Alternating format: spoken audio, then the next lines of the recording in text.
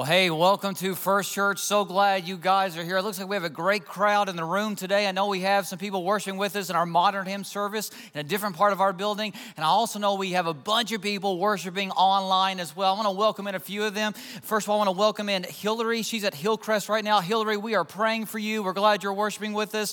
We've got Giovanni, who's in Sperry right now worshiping with us. And Joey, let me make sure I get this right, who's on the West Delta 29 oil platform in the Gulf of Mexico, worshiping with us as well. So if you're here in person, would you put your hands together? Welcome in our online family. So glad you guys are joining us, and I'm excited that you're here as well. And I just cannot say enough how much I love our church family and love being a part of what God is doing in this place. This past week, as most of you guys know, was spring break week for Owasso students, and we had 3 different mission groups go out to serve both our community and different places across the globe. And so we had 2 groups. One went to New Orleans, and the other one went to Mexico. And I've got some group pictures here of them as they went out and they shared the love of Jesus with people in need. They did a lot of manual labor, but they also talked to people about Jesus and just made a tremendous impact. And these were students and young adults and others who gave up their week of spring break to go and love like Jesus. And I think that's awesome. But then here locally, we had over 50 junior hires who gave up their week of spring break to go throughout our community and shine the light of Jesus. And I'm just so proud of our church, especially the younger generation, for being so faithful and carrying out the mission of Jesus. And that's just a part of what's going on here at First Church. You guys know there's a lot of things happening. Like, for instance, over the past 2 weeks, we've had 26 people baptized into Christ. And that is incredible. Yeah, that's worth celebrating. And we're still seeing God move as more and more decisions are being made. And I just cannot express how excited I am to be a part of what God is doing. Because there are some churches out there that are praying right now for a revival to take place in their midst. That's not our prayer. We're not praying for a revival. We're praying for the revival to continue, that God has been launching here for some time, that He's been orchestrating here for some time. You are part of a work of God right now. And that is just so fun and so exciting to experience. And so that makes what's going to be happening here in a few weeks even more important. You just heard Easter is just a few weeks away. It's hard to believe that it's this close, but it is coming and we need your help. We're going to be offering 4 different Easter Sunday services. This is the most services we've ever offered on an Easter Sunday. We're doing this because of all the incredible growth that we've been having in order to accommodate people, but also we know this is a prime opportunity to invite those who need to hear the gospel of Jesus Christ to come and hear about His resurrection. And so people are more likely to respond to an invitation to church during Easter or Christmas than any other time of the year. And right now, there is something stirring in our culture. People are hungry. So we want to challenge you to invite your friends, your family members, your neighbors to come out for Easter Sunday. But also we need your help in serving. If you can serve at one service and attend another with your family, that would be awesome. And if you are one of our normal attenders and you can come to one of our extra services, we're going to have our typical 9:30 and 11 o'clock services. But we've added 2 more services, 8 a.m. and 12:30. If you can come to one of those additional services, that would be great so we can make space for more people at our 9:30 and 11 o'clock services because they're probably going to be packed. But anyway, we hope that you are inviting people to come to Easter Sunday. I think it's going to be one of the biggest Easters we've ever celebrated here at First Church, and I can't wait. And this week, we are launching into our Easter series. And as we get started with this sermon today, I just want to ask you guys, are you guys aware that there are certain words in the English language that carry with them either a positive or a negative connotation? You know, there are some words that just when you hear them or when you see them, they immediately trigger either a positive or a negative reaction. Like, for example, if you hear the word lazy, most of the time people think of something negative, you know, when they hear the word lazy. But if you hear the word friendly, well, that triggers a positive response, right? And so we're going to do a little test here. I'm going to put some words up on the screen, and I want you guys to vote, basically, for whether it's a positive or a negative word in your mind when you hear it. And this is how we're going to vote. When I put a word up there, if it triggers a positive response, then I want for you to cheer and clap and all that good stuff. But if it triggers a negative response, I want you to boo, okay? So can we practice this? Can we do this real fast? Okay, so let's pretend I just put up a word that triggers a positive response. Cheer and clap for me. Awesome, yeah, you guys are with me. Now, let's pretend I just put up a negative word. Boo for me. Yeah, I know that was just a test, but it makes me feel bad to be booed on stage. It really does. I mean, I just don't like that. It's not good for my self-esteem. But anyway, let's see how we do. Let's put our first word up here, vacation. Yeah, for the most part, the word vacation triggers a positive response. Okay, how about this one? Traffic. Yeah, that's what I thought. Yeah, nobody likes to be stuck in traffic. If you like traffic, there's something wrong with you, okay? How about this next example? Ice cream. Yeah, that's good. I mean, my kids hear the ice cream truck music and they get all excited. So yeah, ice cream triggers a positive response. How about this one? Alarm clock. Yeah, we don't like that, do we, at all? How about this last one here? Texas Longhorns.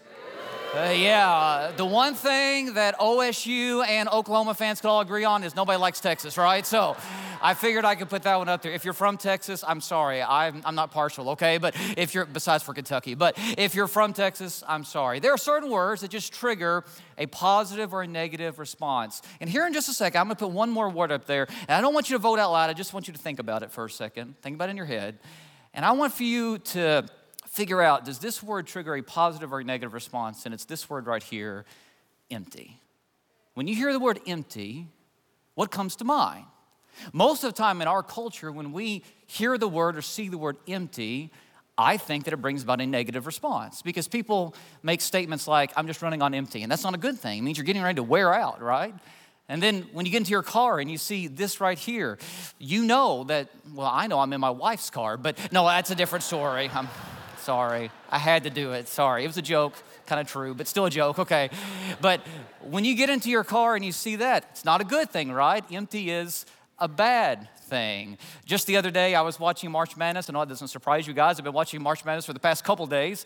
By the way, my Kentucky Wildcats are still in it. And I know you're not surprised that I'm wearing Kentucky this morning, but there's a story behind this shirt. One of the little 5-year-olds in our church, his name is Hunter, he gave me this shirt for Christmas, and he said, I want you to wear it in a sermon. So I saved it for today. I'm wearing it for Hunter today and for the Kentucky Wildcats. But I'm wearing it today because he told me to wear it, and I'm doing it for him. Thank you, Hunter. Appreciate the Christmas gift. But my Kentucky Wildcats are still in it. Back to the sermon. None of that matters. But anyway, and I've been watching all these different games. And the other day I was watching one of the first 4 games, and Mississippi State was playing Pitt. I'm not sure if you saw this, but at the end of the game, there's 2.7 seconds left in the game. And basically, Mississippi State had the ball underneath their goal. They had a chance to inbound and score, and all they had to do was score, and they would win the game, okay?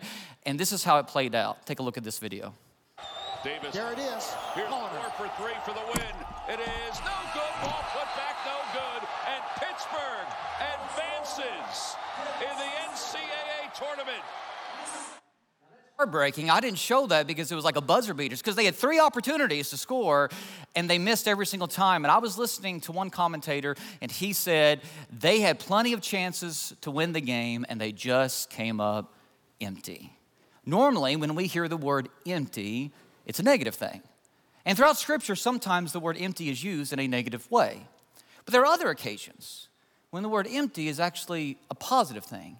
It's a positive thing because God uses something that's empty or emptiness for his good, or he turns someone's emptiness into something good. The most important example of this came on the morning of the resurrection when Jesus was alive after he defeated death. And remember what happened? The women, some of his early followers came to the tomb and they found the tomb empty. And at first they thought this is a bad thing. They thought, did somebody steal his body? Did the authorities move him? But then an angel appeared to them and said, he is not here, he has risen. And in that moment they knew that the empty tomb was the greatest news the world had ever heard because Jesus had broke the grave, and because of that, hope could be experienced by everyone who follows him. It was the greatest news of all time. Empty was a good thing. And we're going to celebrate the resurrection on Easter Sunday and talk about what the empty tomb means for us today. But leading up to Easter, we're going to look at different examples in the Bible where people experienced emptiness and how God ended up using that for good, or it ended up being a good thing after all. And today, we're going to look at a passage of Scripture that I believe is going to teach us this message. And it's the message that with God, there's always more to the story. If your life seems empty right now, if your life seems incomplete right now, if you feel like that you're missing something, don't get stuck in the scene you're in. Because with God, there's always more to the story. And that's what's going on in 1 Kings chapter 17. That's what we're going to study today. So if you have your Bibles or Bible app on your phone or tablet, we're going to be in the Old Testament, 1 Kings chapter 17. And what you need to know is this is a really, really dark period in the history of God's Old Testament people. See, the nation of Israel has been divided into two kingdoms, the northern kingdom, also called Israel, and the southern kingdom called Judah. And in the northern kingdom, over a 200-year history, they had 19 kings, and all of those kings were really, really bad. They were evil, they were corrupt, they went against God, and they led the people astray. But out of all of these bad kings, probably the worst king that the northern kingdom of Israel ever had was this guy named Ahab.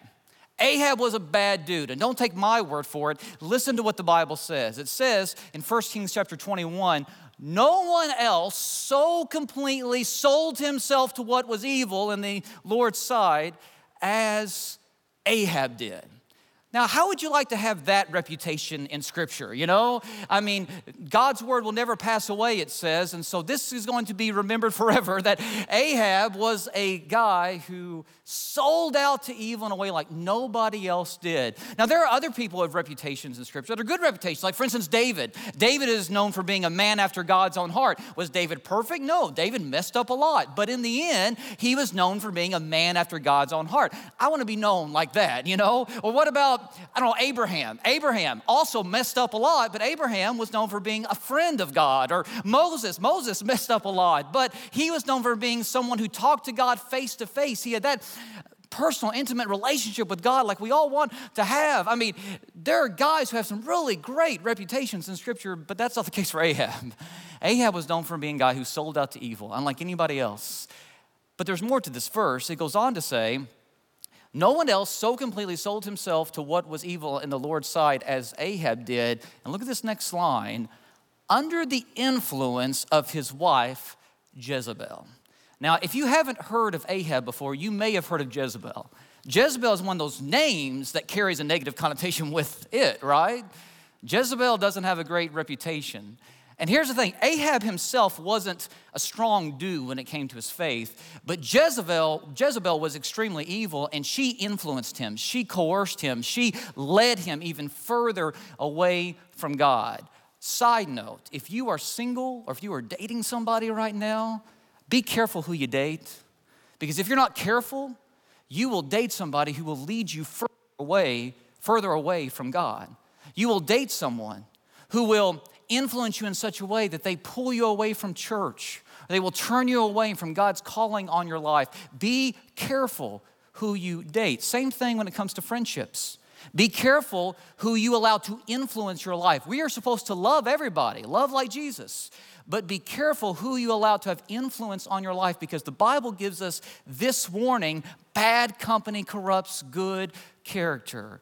And that's what happened for Ahab. Ahab wasn't strong by himself, but Jezebel, with her, this was a recipe for disaster. And so they did evil in the eyes of the Lord. And it was a really, really dark time. I mean, it was so dark. It's not just that the morals were bad for the people, but the nation started to practice things like child sacrifices and temple prostitution. I mean, things got really, really bad, really, really dark. And in the midst of this dark period in history, enter a man named Elijah. Elijah was a man that God called to stand up to the darkness, a guy that God called to speak for him in the midst of a culture that wasn't listening to God. And Elijah had a tough task, but he trusted God. And this is how God works. God often uses people, will raise up people to speak on behalf of him, to speak his truth in the midst of a culture that isn't listening to him. This is how God works. God typically does not change culture, change society through military battles or human strength. He changes a culture by raising up people who are willing to faithfully serve him and live out his truth in the midst of a world that isn't listening to his truth. And I think right now in our culture, God is in the process of raising up a generation that will speak his truth. A generation that will live out his truth. A generation that will love like Jesus in the midst of a world who doesn't know who Jesus is. And I believe that as he raises up people who will stand up for him, we will see our culture change. And maybe God is leading you to do just that. And my question is, are you listening to him? Elijah was one of those guys. And Elijah goes before Ahab to let him know, Ahab, you're not listening to God. You know better. You're not listening to God. And this is what Ahab and Jezebel were doing. They were worshiping false gods. And the primary false god that they worshiped was this god named Baal, B-A-A-L. Now, I've always said Baal. Most people that I've been around pronounce it Baal. I have heard a few people pronounce it Baal, and that's just weird to me. I just don't like that, so I'm going to say Baal, like bale of hay. And the way that I remember it is, if you're going to worship a god like Baal, you might as well pray to a bale of hay, okay? That's how I think about it, okay? So, but Baal is how I'm going to say it. If you say Baal, that's fine. I'll just laugh at you later, but that's a different story. So, it's fine. I don't care. But anyway, he's not real, so it doesn't matter. But Baal is this false god, and Baal is the god who they believe is over the sky and the rain and all that kind of stuff. And so Elijah says to Ahab, all right, if you think Baal's real, I'm going to prove that he's not. God's going to prove that Baal's not real. And so it's not going to rain. It's not going to rain for an indefinite period of time. And this is going to cause a drought and a famine, and this is going to lead to economic collapse. And until you get it, this is how things are going to be. Now, God does not cause every drought that happens in our lives. Let me just say that. But sometimes he allows for droughts to happen in order to give us a wake-up call. You know, there was a word that I used just a second ago on the screen, alarm clock, and you guys booed when you heard alarm clock. Now, nowadays, alarm clocks are on our phones most of the time. That's how I get woke up. But years ago, and maybe you still do, people had alarm clocks that looked kind of like this one right here. Anybody ever had an alarm clock that looks something like this? Yeah, a good number of you. I had one, and I hated this thing. And the reason why I hated this thing is because it made a sound like this. Are you ready? Yeah, it makes you cringe, doesn't it? Nobody likes that sound. And even though I hated that sound, and even though I didn't really like my alarm clock saved my skin, saved my hide numerous times. Because if it hadn't been for my alarm clock, I would have missed appointments, I would have missed meetings.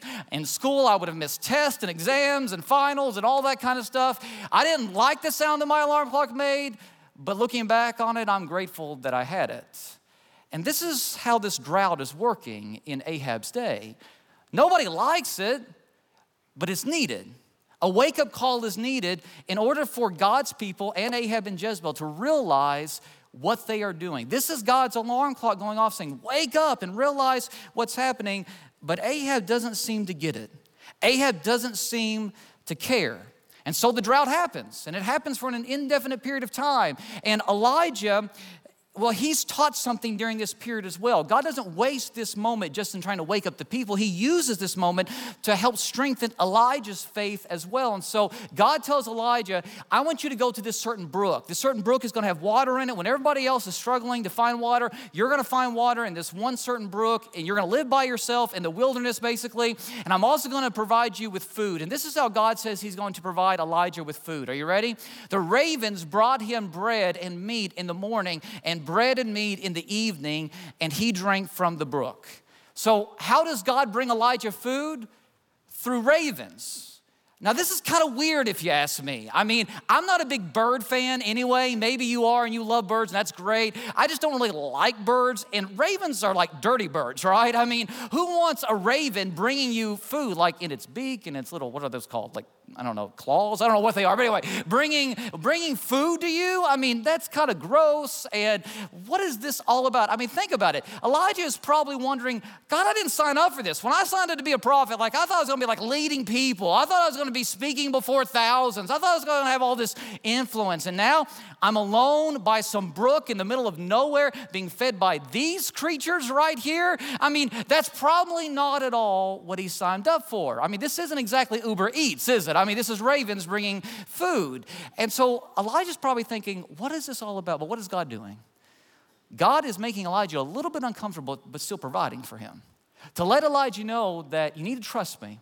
I will get you through this season you're in, even though it might be a little bit uncomfortable, because I have something bigger for you. And if Elijah cannot trust God when it's a little bit uncomfortable, how is he going to do even bigger things for him? And the same is true for us. Sometimes God will put us through small tests in order to see if we are able to handle something bigger, because he has bigger plans for us. He wants to use us in greater ways. And the question is, will we be faithful to him when it's just a little bit uncomfortable? Because if we're not going to be faithful to him when it's just a little bit uncomfortable, we're probably not going to be faithful to him when we're a lot uncomfortable, even though he has bigger plans for us. So God's teaching Elijah something. And this goes on for some time. We're not told the exact amount of time that this takes place, but this goes on for some time. And again, why does God allow this to happen? Well, I once heard somebody put it like this: God refines before he assigns. God has to refine us sometimes to make sure we are ready for what the next assignment is. And Elijah's next assignment is going to be even tougher than the one that he has right now. But God is testing him, because faith that can't be tested isn't real faith. If your faith is never tested, how do you know it's authentic? How do you know it's genuine? How do you know it's real? Sometimes I have people come to me and say, I don't understand why God's allowing bad things to happen to me. And I'm like, did God ever promise that it was going to be easy? Once sin entered this world, we gave up comfort, right?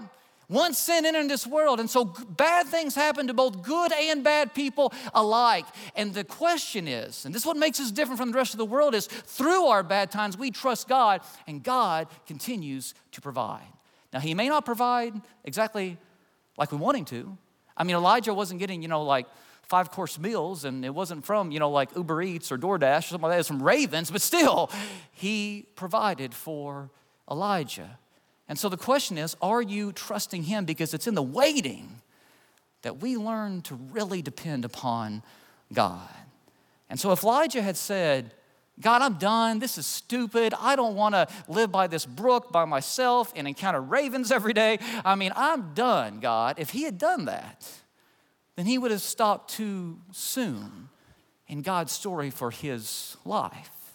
You see, there's always more to the story. And where you stop in the story is a matter of trust. When you stop and you say, I'm done, and you act like this scene that you're in is it, then what you're saying is, God, I don't trust you to get me through this scene to go to the next scene, the next thing that you have in store for me. Because there is going to be another assignment. And we find out that assignment in 1 Kings 17 at verse 7. It says, sometime later, the brook that Elijah had been drinking from, dried up because there had been no rain in the land. Then the word of the Lord came to him again, go at once to Zarephath of Sidon and stay there. I have commanded a widow in that place to supply you with food. So he's moving on from ravens in a brook to a widow in Zarephath that will take care of him. Now, let me point out a couple things here. The first thing that I want to mention to you is that the brook dried up. Did you catch that? Now, who originally sent Elijah to the brook? God did. God sent Elijah to this brook, and then the brook dries up. Now, that may not make any sense to us. Why would God send Elijah to a brook that would eventually dry up? Because the brook wasn't the source of his life. It was a resource that God was using to provide for his life. And that's why we need to make sure that we don't worship our resources in this life, because resources come and go. Resources are given to us by God, but the source of our life is always God. So eventually, the brook dries up. And God says, but I'm still going to provide you with life. It's just not going to be that resource anymore. And so Elijah is then sent to go to, an interesting place, Zarephath. Now, before we get there, I just want to remind you that what hinders us when it comes to living for God and growing in our faith is not always a lack of resources, but it's a lack of God. It's a lack of faith in him. And so I could see Elijah being like, okay, God, I am ready to move on. That's fine. But now you want me to go to Sidon? Now, what you need to know about this place, Zarephath and Sidon, this was the center of pagan worship. This was the heart of Baal worship. You've probably heard people talk about like they live in the Bible Belt, and some people say, I live in the buckle of the Bible Belt. Well, this area where God is sending Elijah, this was like the buckle of the Bell Belt, okay? I mean, it was bad there. And this is where Jezebel's family is from. This was a rough area, and yet God is sending Elijah into this area. Why? Because God doesn't want us running from the darkness. God wants us invading it with his light. This is what God does. Listen to what Jesus tells us in the New Testament. Jesus says this, you are the light of the world. A city on a hill cannot be hidden. Neither do people light a lamp and put it under a bowl. They don't hide their light. Instead, they put it on its stand and it gives light to everyone in the house. That's what we're called to do. And sometimes in our culture today, as we watch way too much news and we start to hear all these bad reports and it gets us down and depressed and discouraged, it's easy sometimes to say, I just give up. Like I'm just gonna hide out in my house and I'm just going to pretend like that the world around me isn't falling apart and I'm just gonna make sure that I pay my bills and raise my family and that's it. I'm not gonna do anything else. Or other people, that's not how they are. They just want to complain all the time. They just want to get on social media and just complain and complain about how everything is so bad, but then they never do anything about it. And so they're like the old man just, like screaming at the wind or whatever, just mad about things. I don't think God calls us to do either. God calls us to live for him in the midst of a world that isn't. And when we do, we shine the light of Jesus. And that's why you've heard me say numerous times before, what a great time to be the church. Because we are living in a culture where I believe Satan has overplayed his hand. I think Satan has tried numerous different things to keep God's people at bay. And I see God's people rising up over the next few years in a way like we haven't experienced in our lifetimes. But the question is, are we willing to listen? Are we willing to shine our light in the midst of the darkness? Are we willing to live by faith and trust God even when it's uncomfortable, even when we are stepping out of what we have always known? Are we willing to trust him and depend upon him and do life his way? Because if we are willing to be faithful in the midst of these dark times, we will shine Jesus' light like never before. And I believe that's what God is calling us to do. And that's what Elijah has to do. He travels 100 miles from where he was at this time to go to the buckle of the Bell Belt, to a place that didn't acknowledge God at all. And there, God says, I want you to find a widow, and this widow is going to provide for you. Now, in this culture, the poorest of the poor were widows, and they're in the midst of an economic collapse. You would think God would say, okay, I'm gonna send you to this wealthy person who's got some extra resources, and they will provide for you. But that's not what God says. God says, I want you to go to the least likely person. I want you to go to the one person who's among the poorest of the poor, a widow, and she will take care of you. And what's interesting is, look at Elijah's response. The Bible says, so he went to Zarephath. When he came to the town gate, a widow was there, gathering sticks. He called to her and asked, would you bring me a little water in a jar so I may have a drink?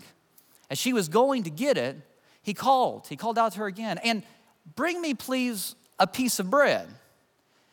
As surely as the Lord your God lives, she replied. Now notice what she says here, not her God, your God, Elijah.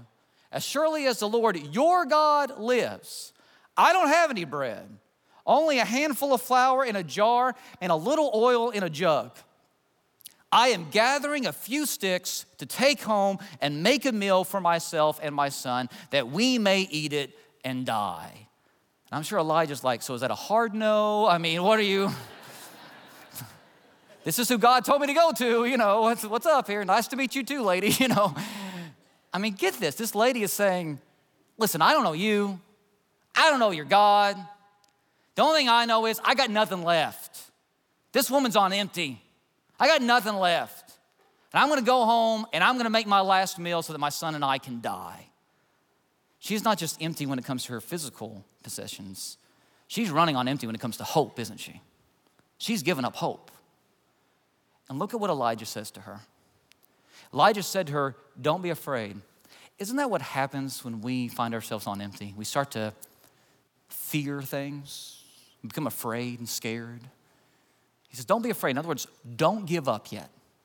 Don't give up yet. Don't be afraid. Go home and do as you have said. Make that meal. But first, that's a key word here, first, make a small cake of bread for me from what you have. And bring it to me, and then make something for yourself and your son. For this is what the Lord, the God of Israel, says. The jar of flour will not be used up, and the jug of oil will not run dry until the day the Lord gives rain on the land. So he turns to her and says, listen, I know you're on empty right now. And you've tried everything else that this world has to offer to fill yourself up, both physically and spiritually, and it's not working. Let me ask you to do one more thing. Try God. Stop trying the world's methods and try God. Do what you said you were going to do, but first do it God's way. First, do what God is asking you to do and see if that makes any difference whatsoever. And what's interesting is the woman listens to Elijah. She does what Elijah is asking her to do. Why? Because I think she's run out of options. She's desperate. She's hit rock bottom. She's got nowhere else left to turn. She's tried everything else, and everything else isn't working. So she says, okay, I'll start listening to God. And maybe that's where you are right now. Maybe you've tried to fill your life up with the things of this world. Maybe you've tried to find satisfaction in the culture around you. Maybe you've tried everything else that the people that you know have been offering you, but none of it is working. Can I ask you, can I challenge you? Listen to God, because He really does love you and He really does have your best interest at heart. Did you catch what Elijah promised her? I like it how this one version puts it. It says, the jar of flour will not be used up, and the jar of oil will not be empty until the day the Lord sends rain upon the earth. And that's exactly what happened. The woman listened to Elijah. She did what God wanted her to do first. And sure enough, she had enough food to survive the entire famine, the entire drought. Now, again, it's not like she was having big meals and feasts and all that. It's just that her jar never ran out. She just kept having enough because God provided for her. And I think what we learn here is it's only when we give God our emptiness that He can fill us with life. It's only when we own our emptiness and say, okay, God, I've tried everything else and I'm not going to try those things anymore. I'm going to turn my emptiness over to you. I'm going to give you my life. It's only when we hand God our emptiness that He can start to fill us up. And so this woman, she's taken care of. God provides for her and her son, and Elijah for that matter, to the rest of the famine. Isn't this a great story? I mean, if you're hearing this for the first time, you're probably thinking, man, that's a great story. God worked a miracle. That's awesome. But remember what I said. There's always more to the story. We're not done yet. We're almost done, but we're not done yet. Because this woman, even though she did what God said in this moment, she still hasn't gone all in with God yet. She's still worshiping other gods. She hasn't gone all in yet. And we've talked about this over the past few weeks. A lot of people can acknowledge God and know that God is real, but not go all in with Him. That's this woman. She obeyed God in the moment, but she hasn't gone all in with Him just yet. And something tragic happens. Her son, her only son, dies. He gets sick and dies. Now, God didn't cause this, but her son dies, and she blames God. She actually blames Elijah. And this is what she says to Elijah. She says, Elijah, God hadn't even noticed me until you came around, and then you brought your God here, and now He's paying attention to me. He realizes what a sinner I am, and so He's looking at all my sins, and now He's punishing me because I've rebelled against Him. Well, that logic doesn't add up. That's not how God operates. That's not how God works, but she doesn't know that. So she's blaming God, she's blaming Elijah. And so what Elijah is going to do is he's going to show this woman, no, listen, God does love you. God does care about you. You know what Elijah does? He says, show me where the boy's body is. And he goes to the dead boy's body and he prays for God to bring this boy back to life. Now, mind you, this is an important historical note. We have no record in the Bible up until this point of God ever bringing somebody back from the dead. Now, we will have multiple examples after this occasion, but we have no example in Scripture of God ever bringing somebody back from the dead. Elijah prays a prayer that is so big, he's never heard of it happening before. And he prays for God to breathe life back into this boy so that this woman would know that God does care about her, that God does love her, that God does have a bigger plan for her life. And this is what happens. It says, then he, Elijah, stretched himself out on the boy 3 times and cried to the Lord, "O Lord my God, let this boy's life return to him." The Lord heard Elijah's cry, and the boy's life returned to him, and he lived. Elijah picked up the child and carried him down from the room into the house. He gave him to his mother and said, "Look, your son is alive." And in that moment, this woman knew, this God of Israel does love me. He does care about me. He isn't mad at me. Yes, I've sinned, but in the midst of my sin, He still cares about me. I'm still His daughter. He still loves me. He still loves my son. And this woman places her trust in the God of Israel. And what's interesting to me is I believe that this is a foreshadowing of what Jesus came to do. Because if you will remember, I said this was the first instance of resurrection. Well, we have other examples of resurrection, but the example of the resurrection is Jesus himself. And here's the difference between Jesus' resurrection and all other examples of resurrection is Jesus rose from the dead and he didn't go back to the grave. He stayed alive. And I want you to put this together just for a second. This is really cool, okay? I think it is. You may not, but I think it is. How many times did Elijah pray for the boy to come back to life? 3 times. How many days was Jesus in the grave? 3 days. Numbers are important. Think about this. Elijah prayed for the boy. First prayer, no response. Second prayer, nothing. The boy's still dead. But after the third prayer, the boy came back alive. And when Jesus was crucified, 1 day passed and people were thinking, Jesus isn't who he said he was. Jesus was a phony. Jesus was a fake. The disciples are scattering. On the second day, people are still wondering, how could this happen? We thought he was the Messiah. All hope was lost. But then on the third day, Jesus walked out of the tomb, and when he did, hope was brought to the entire world.